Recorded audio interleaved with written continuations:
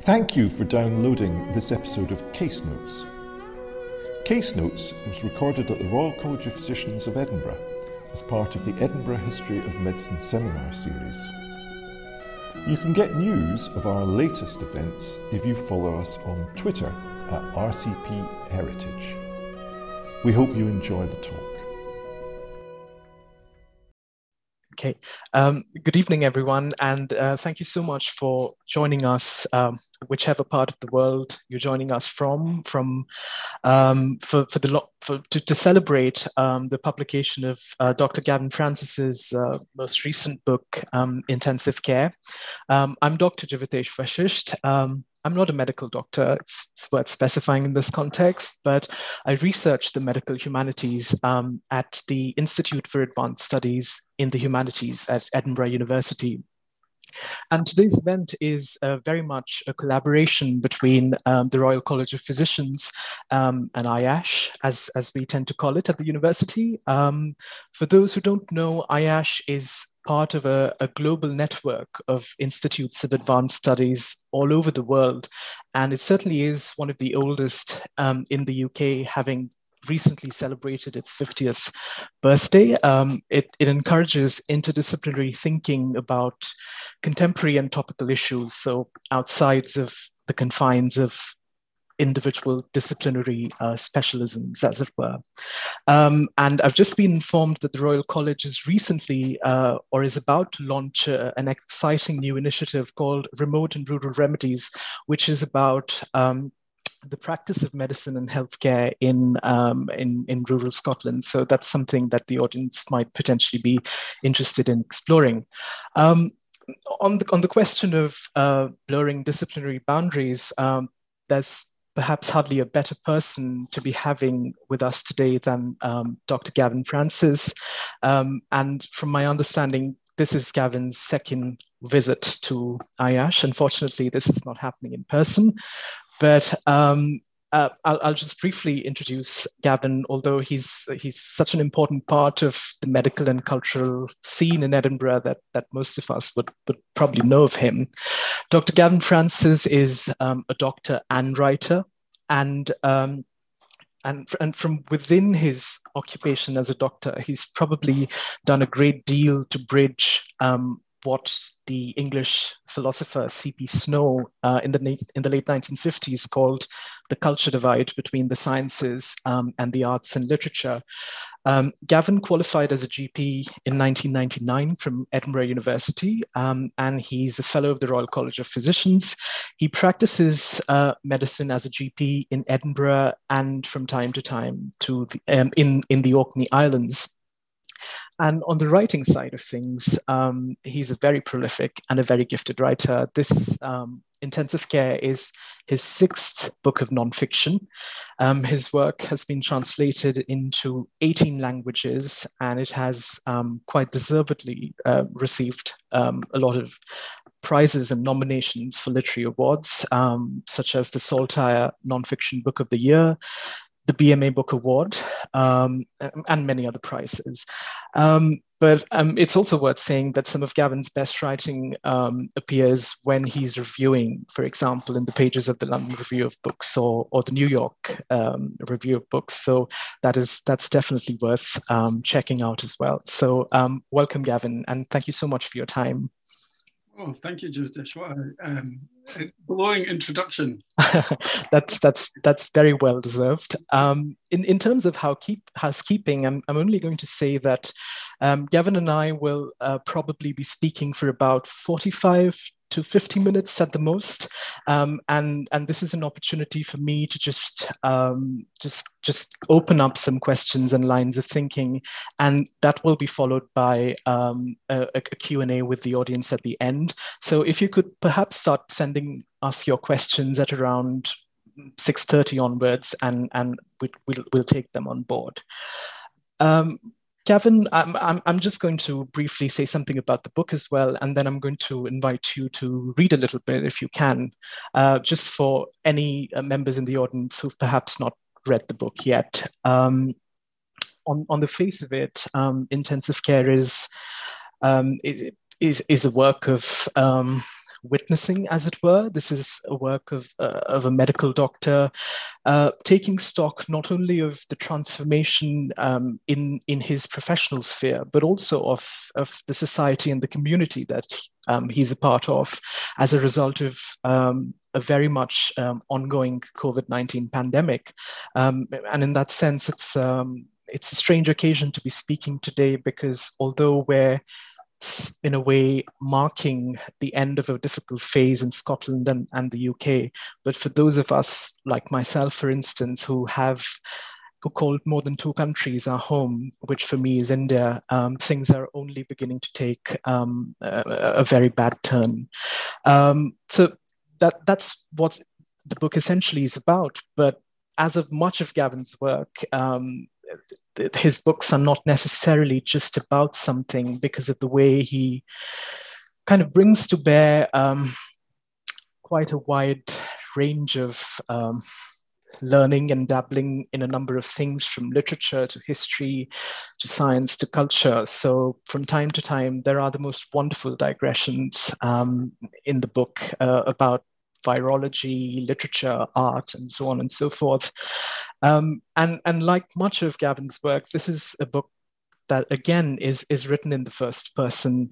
But again, as is characteristic of his work, the I in much of Gavin's writing isn't that of a detached, disembodied observer writing from the perspective of kind of scientific knowledge and learning, but it's often quite a deeply introspective, reflective, and at times ironic and very humorous eye. So on that note, Gavin, perhaps you'd want to read us something from the book. Okay, thank you, Jivitesh. Yeah, I was just going to read less than a page from near the beginning of the book to set the scene really for it, and give a little bit of an indication about why I decided to write this book. And what I hope that some readers might take from it. At the beginning of the pandemic, my fear was of a deluge of infections and deaths caused by the virus. I didn't see that this book would become not just an account of pandemic infection, but of the sudden warping of an entire way of life, of all those lives which have been thrown out of kilter and whose trajectories were now so uncertain, and the care those people would need as a result. I didn't foresee how much the profession that I love would be bruised, transformed, and reshaped to cope with the impact of the virus. This book is a contemporary history, an eyewitness account of the most intense months I've known in my 20-year career. A hot take on the pandemic that speaks of the tragic consequences of the measures taken against the virus, as much as it tells stories of the virus itself. Crisis is a Greek word which originally describes that moment in the evolution of an illness on which everything hinges, when death and recovery are held for a moment in the balance. The slightest nudge towards one or the other may determine the outcome. In hospital, the intensive care unit or intensive therapy unit is where the sickest patients, those whose organs are failing and who will die without drastic and intensive interventions, are looked after. Those units do extraordinary work. But over the months of this pandemic, it has often seemed to me as if many other clinicians, scientists, carers, and charity workers outside the ITU have been engaged in something comparably intense. It's frequently seemed as if society itself is on life support, and intensive measures, including huge efforts of selflessness, vision, and compassion, have been required to sustain it. Care is something we do for others, but it's also an emotional attitude of attentive compassion, of kindness, and delivering it can be a privilege as much as it can also be a burden and a responsibility. I'd like to cast a modest spotlight on the care I've seen delivered in the communities I work with, a care that has often been delivered quietly, without headline news, in rural village streets, community clinics, and communal city stairs. It's my hope that by sharing some of those stories, that will help readers see more clearly what has been gained and lost so far through COVID-19 and what we're still in danger of losing. It's only by learning from this pandemic that we can better protect ourselves for the next one. Thank you. That really does set the scene quite nicely for our conversation. Thanks, Gavin. you just called the book A Contemporary History. And I was thinking about this, and perhaps this is a good point at which to begin. It seems to me that one of the reasons why it can be slightly disorienting to read the book is that we're actually still in the middle of many of the things that you're describing, though, of course, at least in this part of the world, in the United Kingdom, for example, things are not as bad anymore. But I'm just wondering if you might say something about at what point during the pandemic last year did you decide that you were going to write this book? And also, by virtue of it describing an ongoing event, this is a necessarily incomplete book. So you take us from the beginning of the pandemic in January 2020, and the last chapter ends in October 2020, I think. And of course, it's not the incompletion is not something that you hide or brush away. It's something you address very much at the end.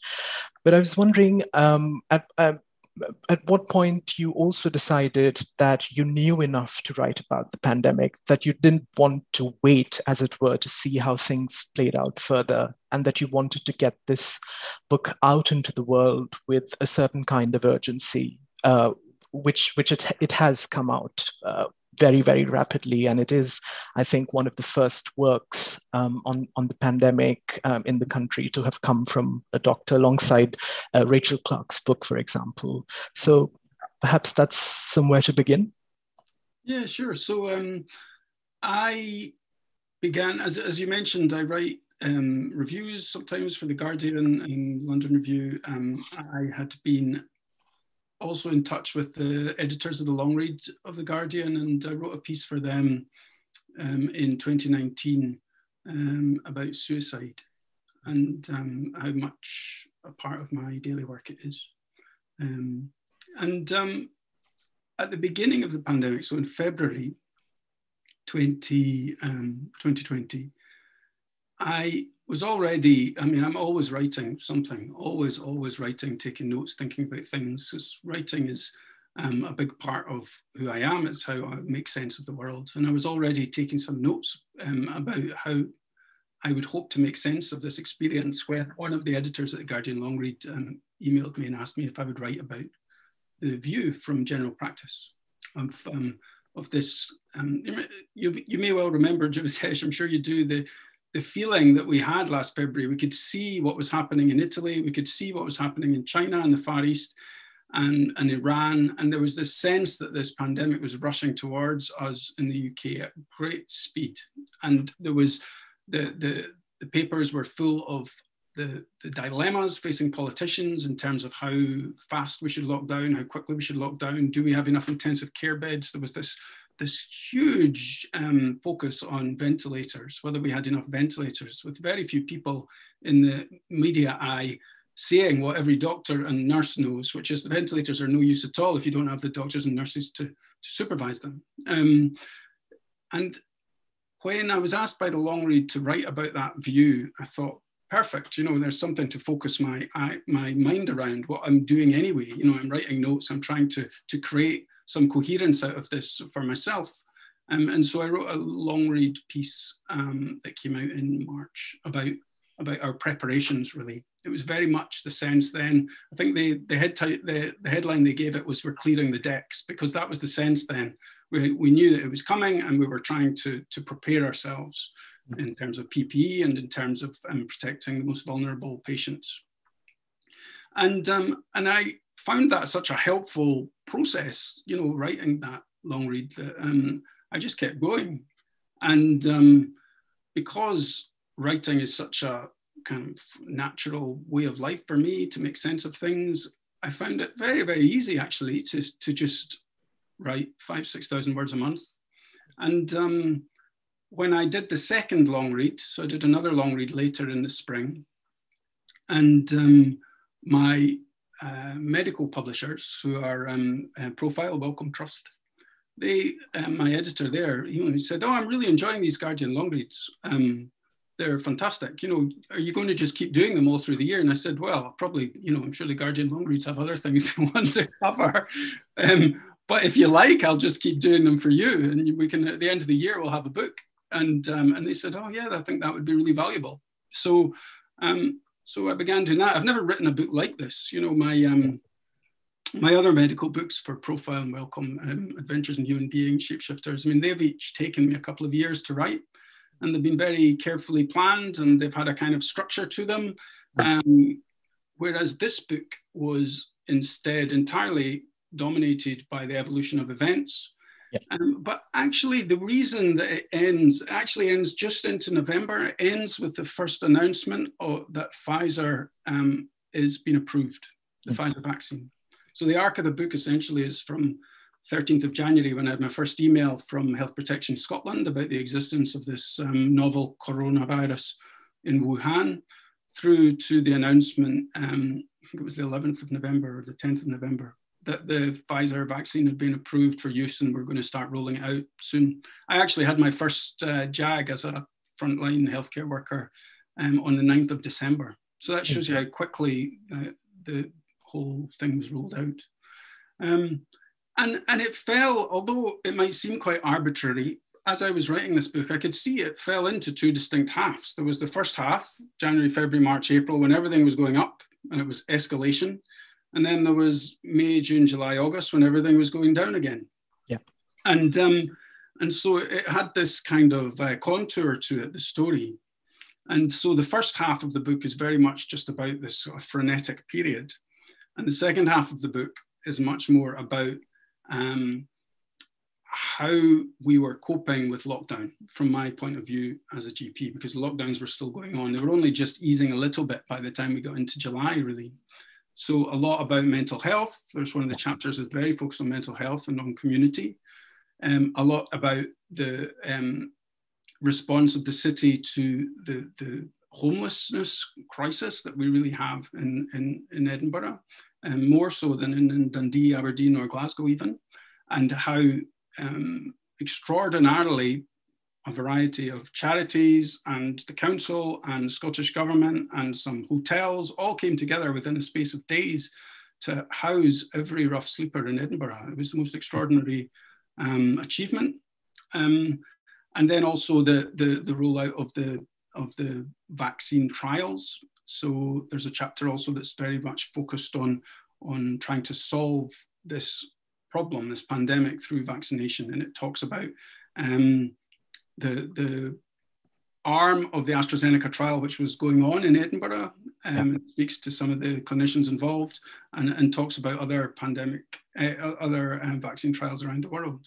So it seemed to me that it had it had that kind of arc to it. And I was very happy to keep going and write the book for a whole year and just do a 12-month.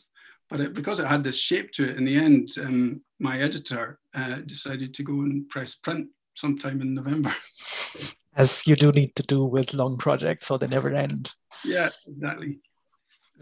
Okay, so, and I was wondering if, I mean, the account that you give of writing the book is very much of you as a doctor and as a writer trying to make sense of what is now increasingly being called an unprecedented situation of this global pandemic. But at some point, did you have a reader in mind? Did you think that there was more to it than just a solitary mind thinking things through, and that you really wanted to get something across to people? And if so, what might that have been if that was the case? I think a lot of writers do have an ideal reader in their mind, and they write to that person. Yeah. There's a lovely Salinger line, isn't there, about wanting to phone the author you love?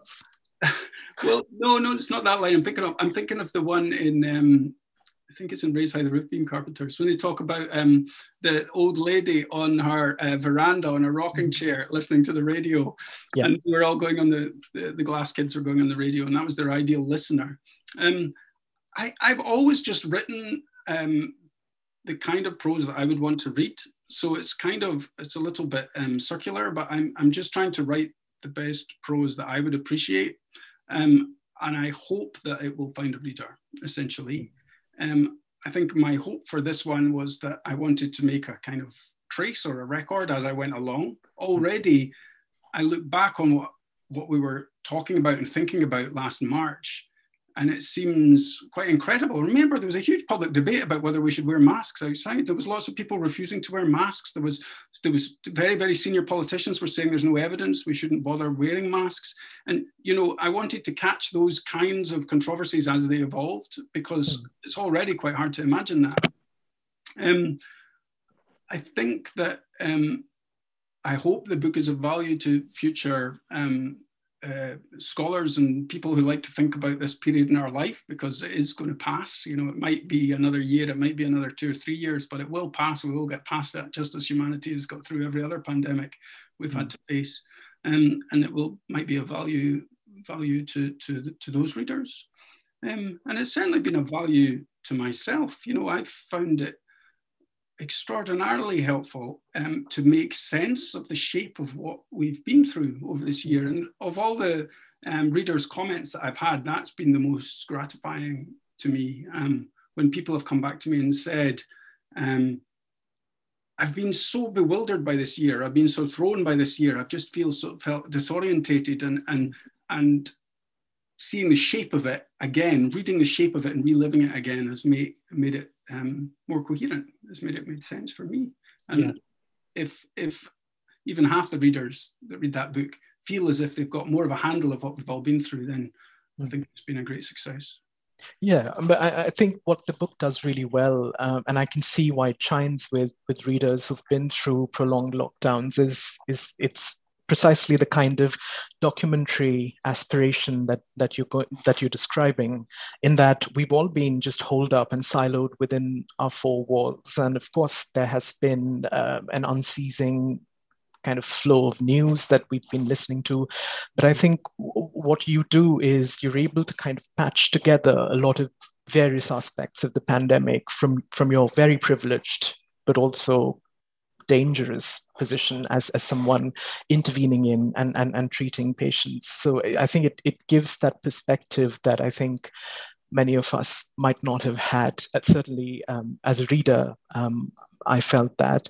And speaking of perspective, Gavin, the way the pandemic's been mediatized is that we are so used by now to seeing these images from intensive care units of specialists clad in protective kits, of really situations of crises, and that's the kind of doctor that we've become associated to seeing in relation to the pandemic.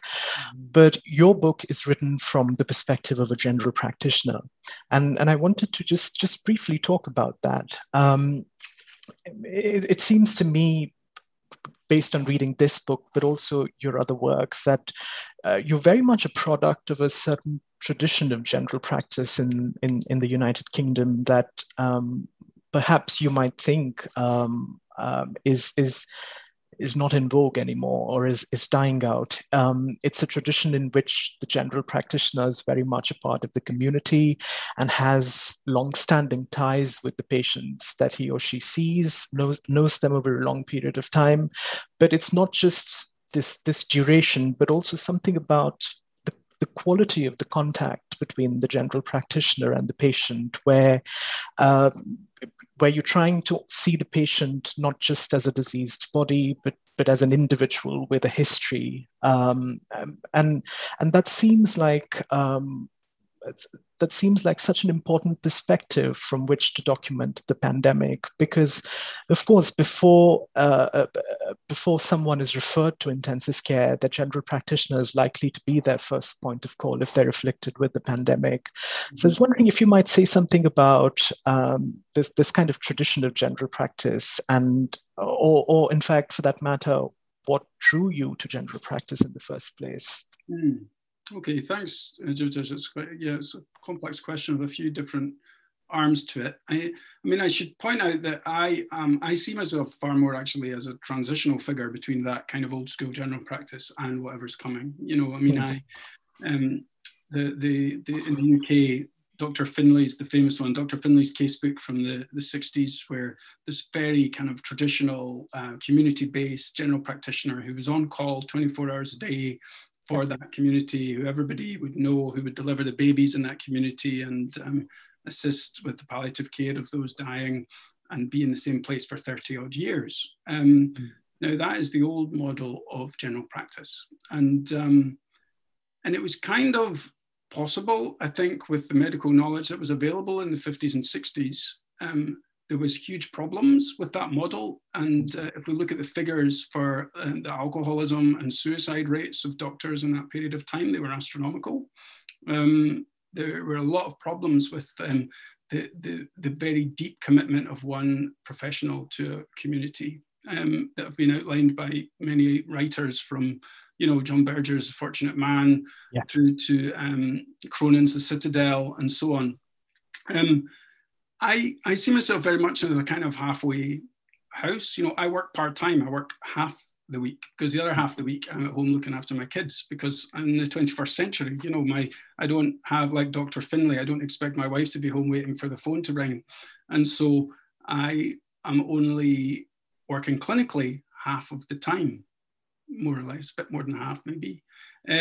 I'm also writing, as you know, and I'm trying to keep engaged and interested in all these different kinds of fields within the humanities and social sciences, and trying to write pieces in the journalistic type pieces. So my approach to medicine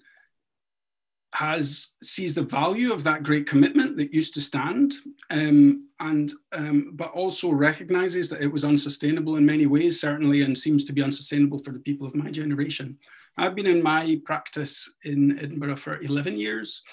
So I hope it does come across. I do very, very much believe that the relationships that we built up as general practitioners over years and years have helped us get through this pandemic.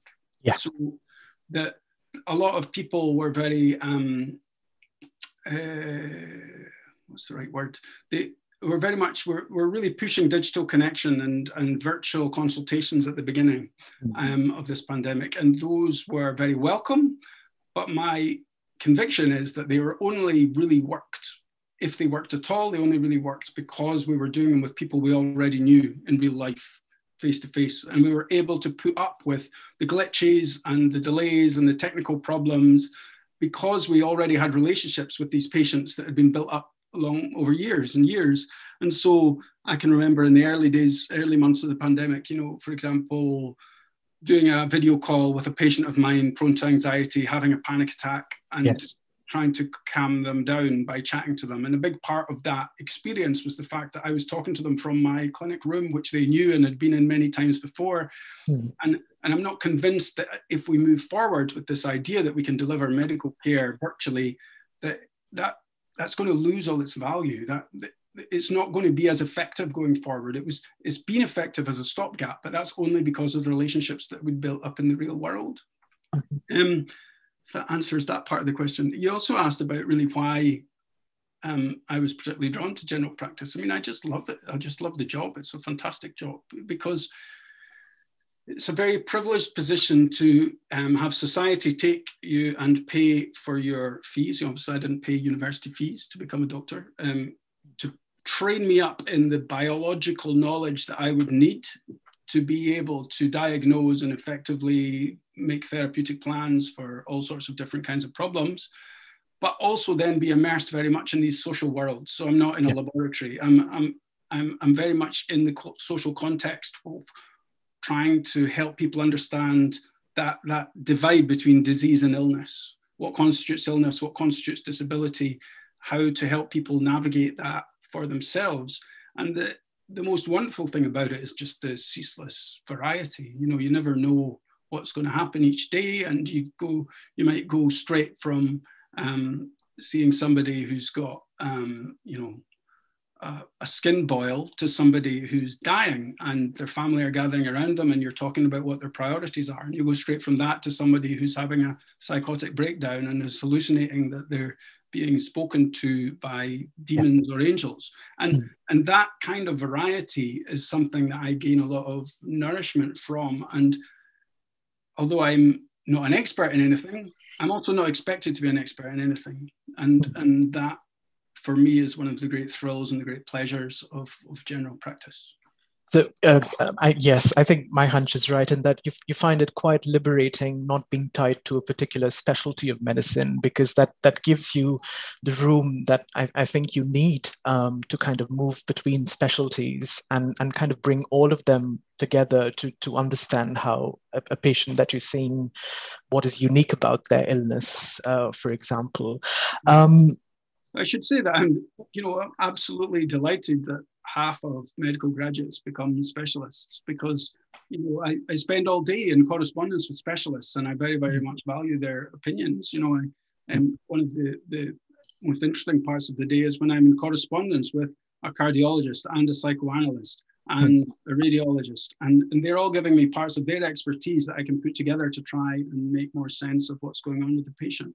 And that's a great privilege too, not just the variety of the different kinds of problems people bring to your clinic, but the variety of being able to communicate with so many different kinds of specialists and try to understand their own distinctive language and communicate with them in it. Yeah. And do you think that if you're operating in a more specialist capacity as say a consultant within a certain kind of medicine, do you think that ability to kind of like draw upon these various perspectives is lost or not as freely available as, say, when you're a general practitioner? No, I don't know. I don't know if that's true. I mean, certainly, a lot of the audience watching this will be hospital specialists of various kinds, and I think most doctors enjoy that aspect, that interdisciplinary aspect of speaking to people outside their own particular silo. But certainly, if most hospital specialists, for example, don't see children anymore. So, and I really like the fact that I still see children.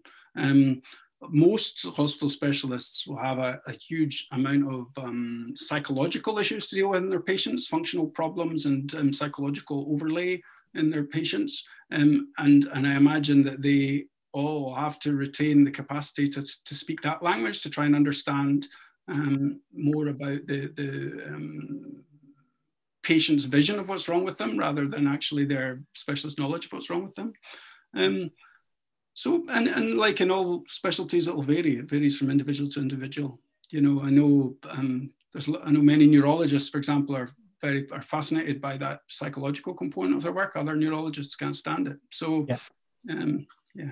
just depends. And just going back to that, I mean, there's it's quite evident again from your work in general, but also what you've been saying is that the mind is a matter of great interest for you, even when you're practicing so-called organic medicine.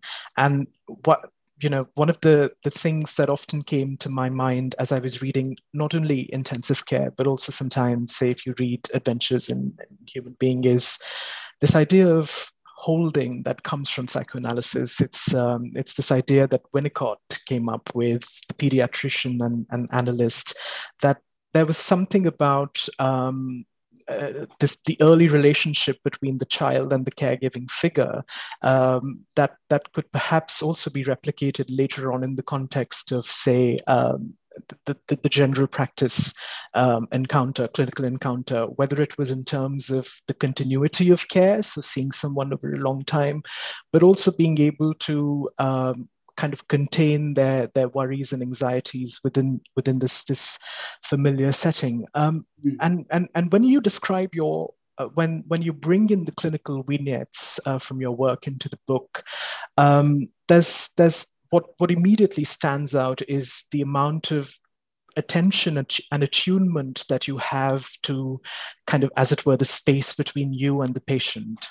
And I was wondering, how much of it do you think can be taught in the course of becoming a doctor, and how much of it is acquired via other means, not necessarily even medical training, that kind of ability, one, to see the patient as a holistic individual, but also to be very attuned to what is happening between the clinician and the patient during a consultation? Okay.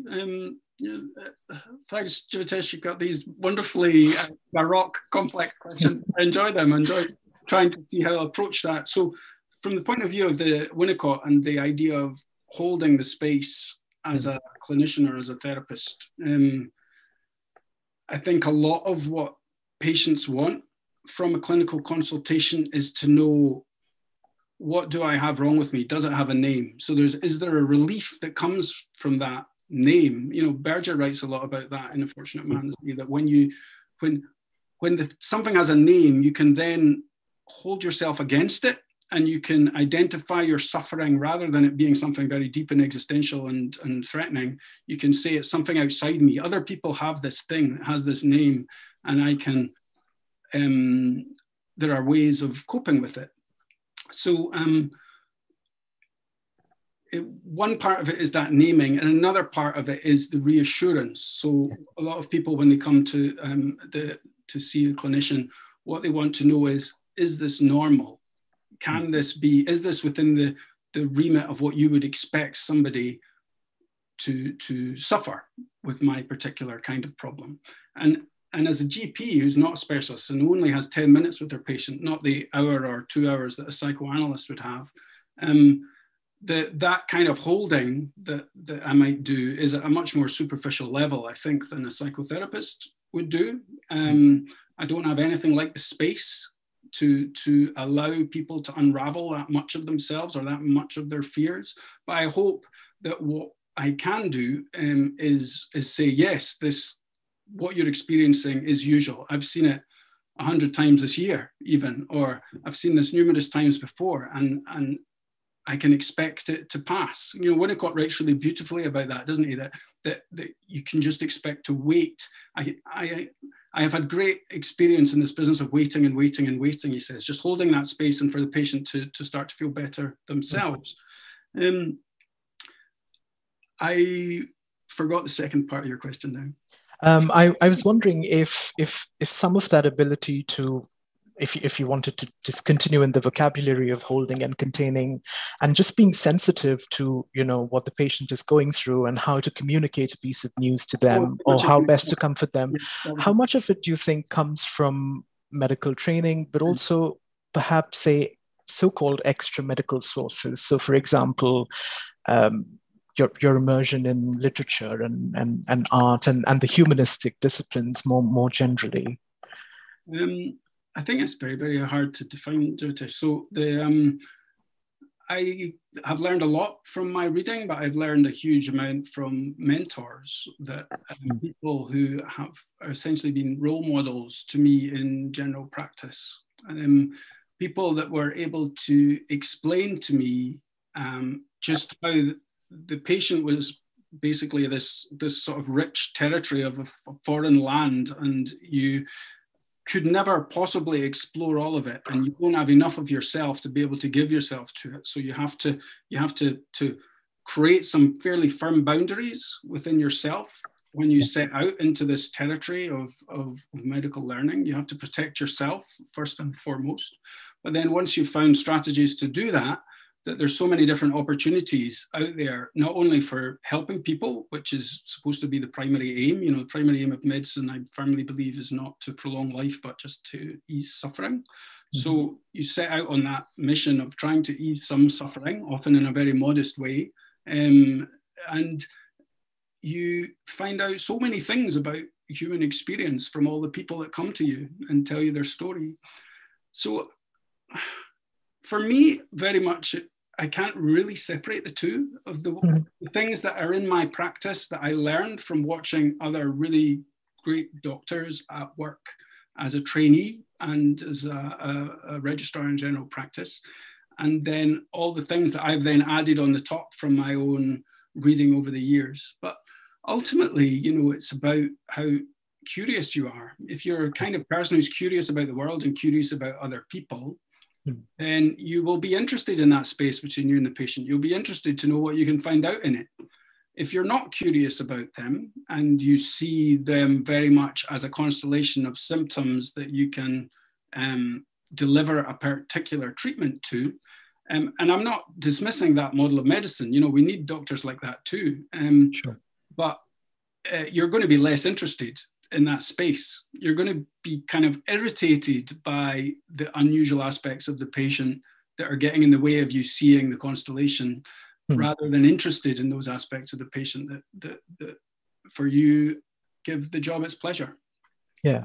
Yes, that was actually, I was going to come to that next. So thank you. It does seem very much, again, based on accounts you give of your practice in the stuff that you write, is that for you, you're more interested in how the general, let me put it differently. You're less interested in coercing an individual patient to conform to a general pattern, rather than seeing how the general pattern manifests very, very specifically in a patient, if that makes sense. It's very much just going back to that question of attunement, of a great deal of curiosity and interest in what makes this patient or this individual who's sitting in your consulting room different from the next, and all the layers and layers of their individual experience coming to that. And I was going to ask, Gavin, you're often compared, and your work is often kind of placed in a certain tradition of doctor writers, not just in England, but across the world. So, for example, Oliver Sacks, for example, Paul Kalanithi or Atul Gawande, and so on and so forth. And what this body of work, one of the things that this body of work is known for is quite empathetic and richly textured stories about patients, and that is a staple of your work as well.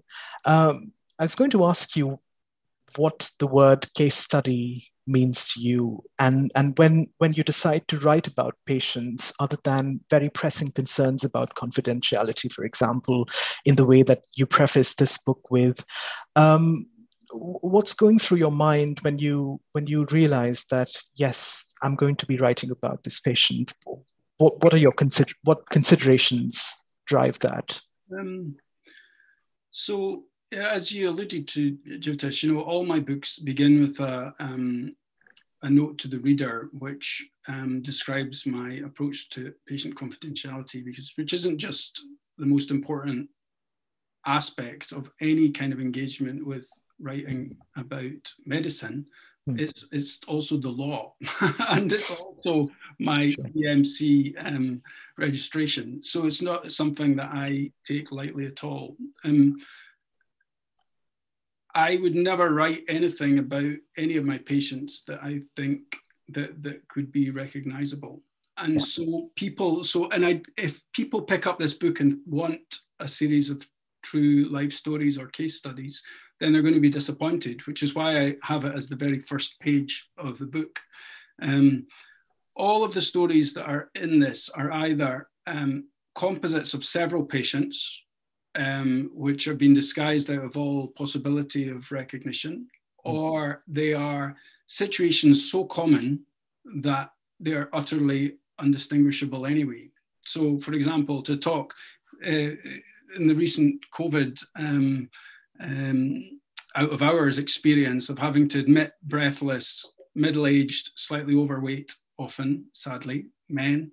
There was so many of people fit this kind of demographic that these were the people who were ending up in ITU, and you can see the statistics yourself. It was a particular kind of group. So that group becomes, there's no need to disguise pretty much what's going on here with that kind of image. Similarly, a lot of the focus of the book is about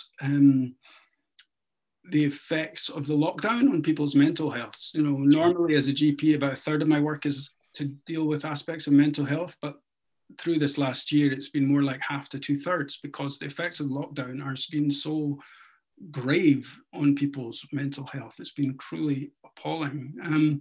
So when I write in the book about, for example, a teenager who cuts themselves, Yes. To deal with the stress of never knowing when they can see their friends again, when they're going to get to school again, whether there's going to be any jobs for them, what the future holds for them. They can't complete any of those important tasks of adolescence that, as you know, Winnicott takes is so vital. Yes. Then they're so common, those conversations. In fact, they still are. They're easing up now, thankfully, that the schools are back. That I didn't see the need to have any concern whatsoever that any of this would be recognizable. So that's my approach. My approach is that a case study is something which should be true and is for the literature and is for my medical peers to appreciate a particular situation. Whereas what I am writing here is something entirely different. It's much more in a gray zone between fiction and non-fiction. It's been disguised beyond all recognition from what really happened. But I think and I hope the reader appreciates that there's a deeper truth there about the description that I'm painting, which still can illuminate in the same way what a factual account would illuminate. If you see what I mean. Yes. Yeah, that definitely makes sense. I was going to leave the question of John Berger's A Fortunate Man until the very end of our conversation, but I'm really glad that it's come up so many times already. But I think before we get to that, I'm just going to ask a couple of other questions about literature in generally. What have you been reading over the course of the pandemic, and was there anything in particular that you read that you felt sustained you, but also perhaps contributed to the writing of the book, apart from the obvious Daniel Defoe text with which each of your chapters begins a journal of a plague year? Do you remember what was on your bookshelf? Oh, no, it's really difficult to say. I'm reading all the time so much, you know. So I read a lot of poetry, contemporary poetry. I'm in a book group with some friends that we do a different collection every 3 or 4 weeks. So reading a fair amount of that. I've been writing pieces. I did a piece for New York Review recently about psychiatry and psychiatric history of psychiatric diagnosis. So I've been reading that. I'm doing a piece at the moment about social media and the deleterious effects of social media on mental health. At one point in lockdown, I just needed some escapism fiction. I sat down and read the whole of Paul Scott's Raj Quartet again. You know, that's one of these big door stoppers. Yes.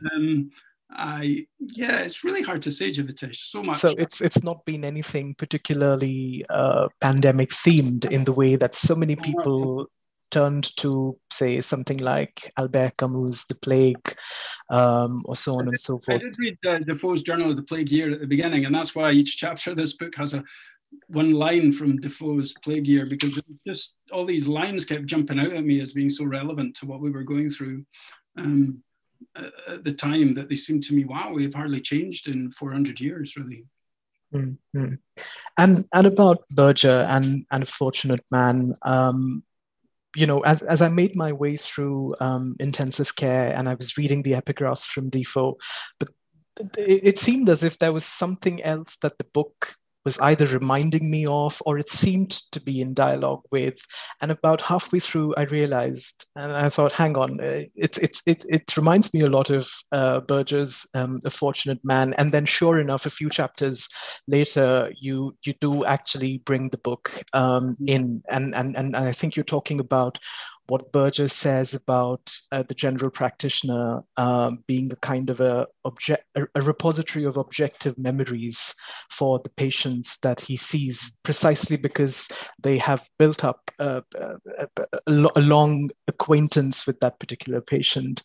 I was wondering if you'd say something about that book, Gavin. I think not many people know that you've played a very important role in bringing that very important book back into print. It was out of print for a long time. And then you recently brought it back and even wrote an introduction to it. What is your relationship with that book and that relationship? And what is your relationship with the figure of John Sassel like? You've hinted at it in what you've said about the so-called outdated and old tradition of general practice that's no longer feasible, and in which there's a serious question of boundaries between the life of the doctor and that of the patient. But I'd be really interested in hearing more if you had anything to say. The book, for those watching who don't know about this book, it was published in 1967, and it's the account by John Berger, the art critic, who spent 6 weeks living with a GP in Gloucestershire, in the Forest of Dean, really, and who he just spends the 6 weeks where he goes, every time he gets called out at night, Berger goes with him with a photographer. Every time he sits in the consultations with him, he sits in everywhere with him. And then he writes this most extraordinary essay. I mean, it's only 30,000 words. It's not a long book. This most extraordinary essay where he treats the GP and his consultations with his patients as a kind of piece of art that as a critic he can take apart. And I just really love that book for so many reasons, because it examines a part of general practice which is kind of gone now, that it still exists in the islands on single-handed practices, but the kind of numbers of patients that you see now in these island practices is a lot lower generally than Sassel was looking after. It shows the huge strains that they were under, these doctors, and as many of your many of the listeners today will know that Sassel committed suicide in, I think it was 1981. Mm-hmm. It also talks very much about that relationship that with the patient that the doctor adopts, whereby, you mentioned earlier that Winnicott was trying to hold a kind of almost parental kind of approach. And maternal approach, perhaps he would say. Yeah, but Berger doesn't like that at all. He says, no, this has got, because he was too steeped in Freud, Berger. He said, no, that's got too much of a sexual element to it. It's much more like the ideal doctor is an ideal older brother. So he's like he's a fraternal person that you call upon for a wise perspective every so often. And I think the reason I love it is because it examines the profession that I love, which is general practice, but it also shows that profession in context. He compares it to Conrad's views of mariners. He compares it to Paracelsus's views of the universal man. He compares it to all these kinds of different quests that people have into searching for the meaning of their lives. And there are very few books, I think, about medicine and certainly about general practice that try to frame the profession in those with that kind of breadth of horizon about what it is that it's really trying to do, or what its potential is for what it really can do. And so that's why I love it. So sometimes I do feel like every one of my medical books anyway is a bit of a footnote to A Fortunate Man. I wouldn't say it's a footnote, but it's deeply, deeply reminiscent of that book. But just to be clear, you don't approach the figure of John Sassel as a kind of ideal medical practitioner that you would ever like to or aspire to emulate. You're quite clear that he's I don't know if a dated figure is the right expression, but it seems like you also see him as a kind of a cautionary tale for striving towards a kind of an ideal that is impossible to achieve. And sure enough, it seemed like it was impossible to achieve, because I think Berger talks about Sassel's own problems with severe depression. If he felt that he was failing his patients, or if he wasn't meeting up to his own standards as a doctor. Oh, absolutely. I think he was a very tortured man in many ways, but also, a good one. And there's a lovely, I forget where, I think it was the review, Philip Toynbee, was actually one of Sassel's patients. Yeah. Philip Toynbee was the Observer literary critic through the whole of the 60s, 70s, the father of Polly Toynbee of The Guardian. Anyway, Philip Toynbee reviewed A Fortunate Man, and he criticised it for leaving out Sassel's wife, Betty, very much, because he said, look, again, I'm back to why we don't have this model anymore. The country doctors of that era could only do the job they did was because they had a wife, and they were all men pretty much. And there were some women, but there was a wife at home. And get this, the NHS had a rule whereby you could employ anybody as a receptionist, but you were not allowed to employ your wife. So there was actually an NHS rule within the way GPs were paid, that their wives were expected to do this kind of work. I mean, it was just extraordinary. And so Toynbee says in his review, he said, this book is missing a massive part because I know this man, he is my doctor, and I know he could not do his job without his wife. And the fact that she isn't in it is this big lacuna, if you like. Okay. Perhaps a final question, Gavin, before we move over to the Q&A. Do you have any predictions for what pandemic literature might look like in the coming few years, or what kind of writing we might see emerging from the pandemic, or what kind of writing you would like to see emerge from the pandemic? I remember seeing a piece by, there was a commissioning editor somewhere, maybe the Atlantic or Slate or something, saying, I've had enough pitches from writers saying what lockdown has taught me. I think we might be in for a treat, actually, because there's been a lot of very brilliant, very talented people have been stuck in their house for a year. And so I'm hopeful that we're going to see some quite extraordinary works of literature start hitting the presses quite soon. Yeah, that might be one of the positives that come out of it. There'll be many positives that come out of it. We haven't really talked about that, but that'll be one of them. Yeah, I hope that we will come out of this with a great sense that lots of things are possible. We've shown in the last year how easy it is to cut red tape, make things happen. Lots of cross-disciplinary things. Yeah, I can't really make predictions about what's going to happen in literature, because by the very nature of it, the best stuff is going to be utterly unpredictable. It's going to surprise me. But, well, at least in terms of nonfiction, we'll hopefully hear not only from doctors who were on the front line or general practitioners like yourself, but there's a lovely moment in the book where you say that the work of caregiving isn't just a prerogative of doctors and specialists, but so much of this work has been done by nurses, for example, and also other people from the wider community.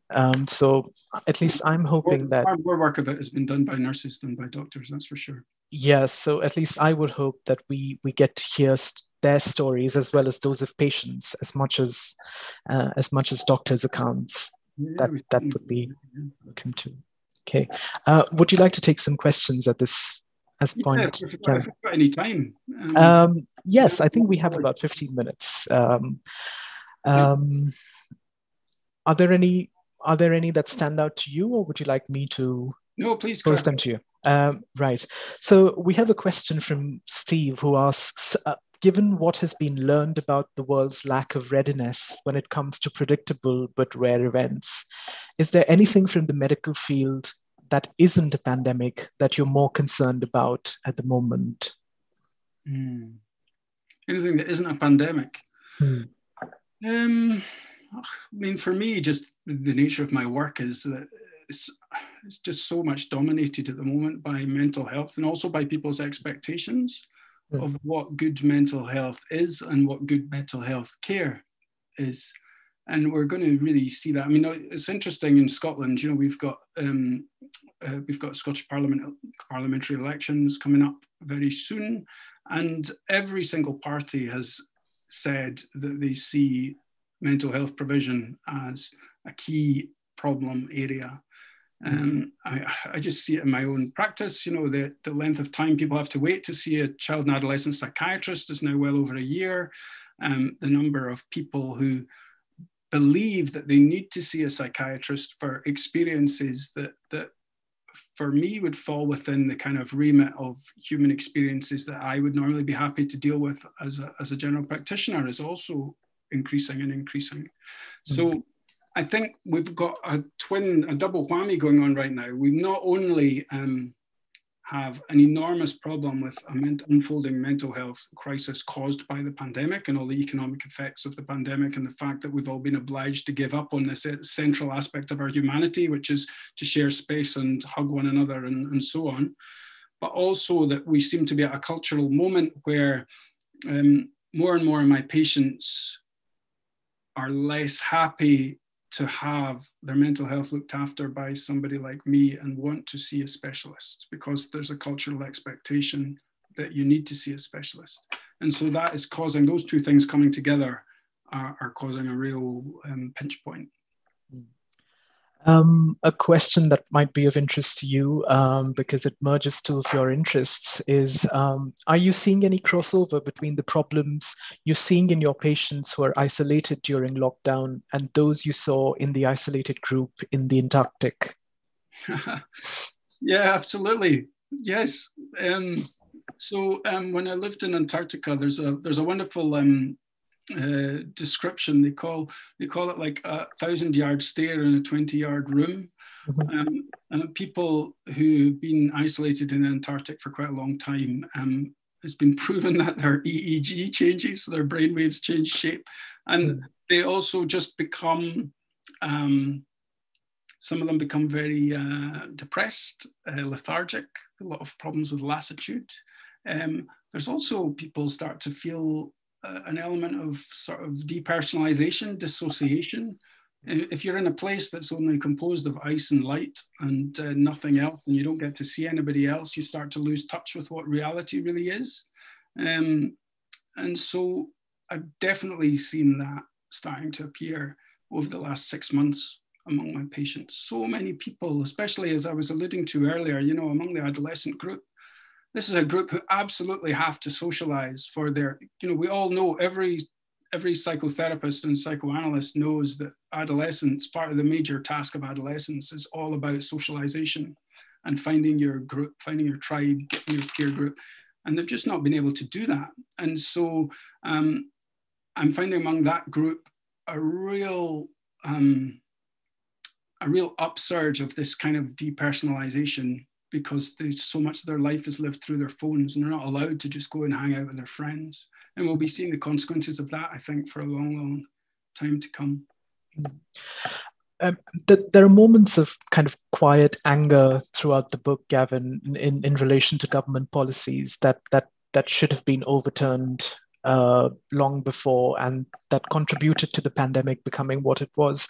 But there's an interesting question that asks, if you think that we also see in the pandemic and the way it's played out, the impact of a decade of austerity in healthcare and the effect that it's had on the NHS. Would you perhaps like to address that? Yes, yeah. So it's interesting that you feel there's quite a few moments of quiet anger. You know, I don't see myself as a particularly angry person. That's why I think quiet anger. Yeah. And I think one thing that's come home to me again and again throughout this year is that I'm very glad I'm not a politician. I'm a doctor, because I see that I've seen just how much the decisions the politicians make inevitably constantly trade off one group's interests against the other groups. So we have made so many sacrifices as a society, particularly youngsters with the closure of the schools have made so many sacrifices for the sake of protecting their elders. And that is an example of how politicians have been forced to trade off the interests of one group against the interests of the other one. If you're at high risk of dying of COVID, of course it's in your interest for the schools to close. If you're 14 years old and will shake COVID off in a day or so, it is not in your interest for schools to close. And so politicians have had to make this trade-off constantly. And I hope that the sacrifices that the young have made won't be forgotten. I think, although I'm glad that as a doctor, I only have to try and make the best decision for the person sitting in front of me, that simplifies my life very much.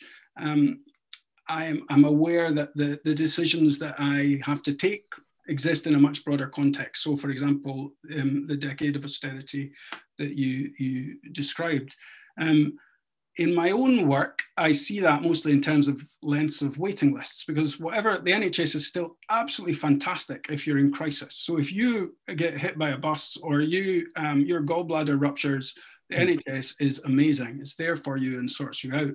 If you are in agony with needing a hip replacement, or if you have chronic stomach pain or waiting for an endoscopy, then you will wait a very, very long time. But also the other impact that I've seen very much is just the effect of council funding cuts. So the kind of provision that's available for children with autism, for example, has just been really atrocious through this pandemic, as far as I can see. The patients of mine that have had to suffer, and the kinds of access to supportive care, like care firms, for example, bid to provide personal care for vulnerable elderly people by trying to undercut one another in how little they pay their carers. Now, that's a system that should just change. Like, we shouldn't have a system whereby, in order to provide care to the most vulnerable elderly people in our community, care companies have to out underbid one another to be the cheapest, because it just means that you get very poorly paid, poorly valued staff. So from the point of view of the effect of 10 years of austerity, yes, it's written there all over my job, but mostly from that community aspect, how devastated the provision of personal care and supportive care to vulnerable elderly has been, but also in terms of kids that need extra support, how much they've struggled. Mm-hmm. We have an anonymous question about what your practice looks like at the moment in the current stage of whatever stage of the pandemic we're at, compared to how it's been described in the book. Okay, so only this week we have gone back to half and half, face-to-face and telephone appointments. So essentially we have been on, for most of last year, we were on almost exclusively telephone triage for everything, with 3 or 4 people coming in for face-to-face visits every day, either people that I needed to do a joint injection, people who I absolutely had to examine to rule out some red flag symptom of cancer, and then latterly, some people with really chronic, severe mental health problems have started to come back in as well, just because it's so difficult to have those consultations on the phone. But only this week, we've gone back to about half and half, which has been just such a delight. Every GP I've spoken to has just been feeling a sense of relief that we're starting to go back to the job we were trained for. Because although we all are skilled in and do telephone triage, there's very few doctors who enjoy that as a part of their job that nourishes them. From that point of view, we're moving back towards normality, really gently, and we're all just watching with bated breath to see what happens with the easing of lockdown, the opening of pubs, and hoping that enough of the population has been vaccinated that we don't see those spikes that make us have to go back into lockdown again.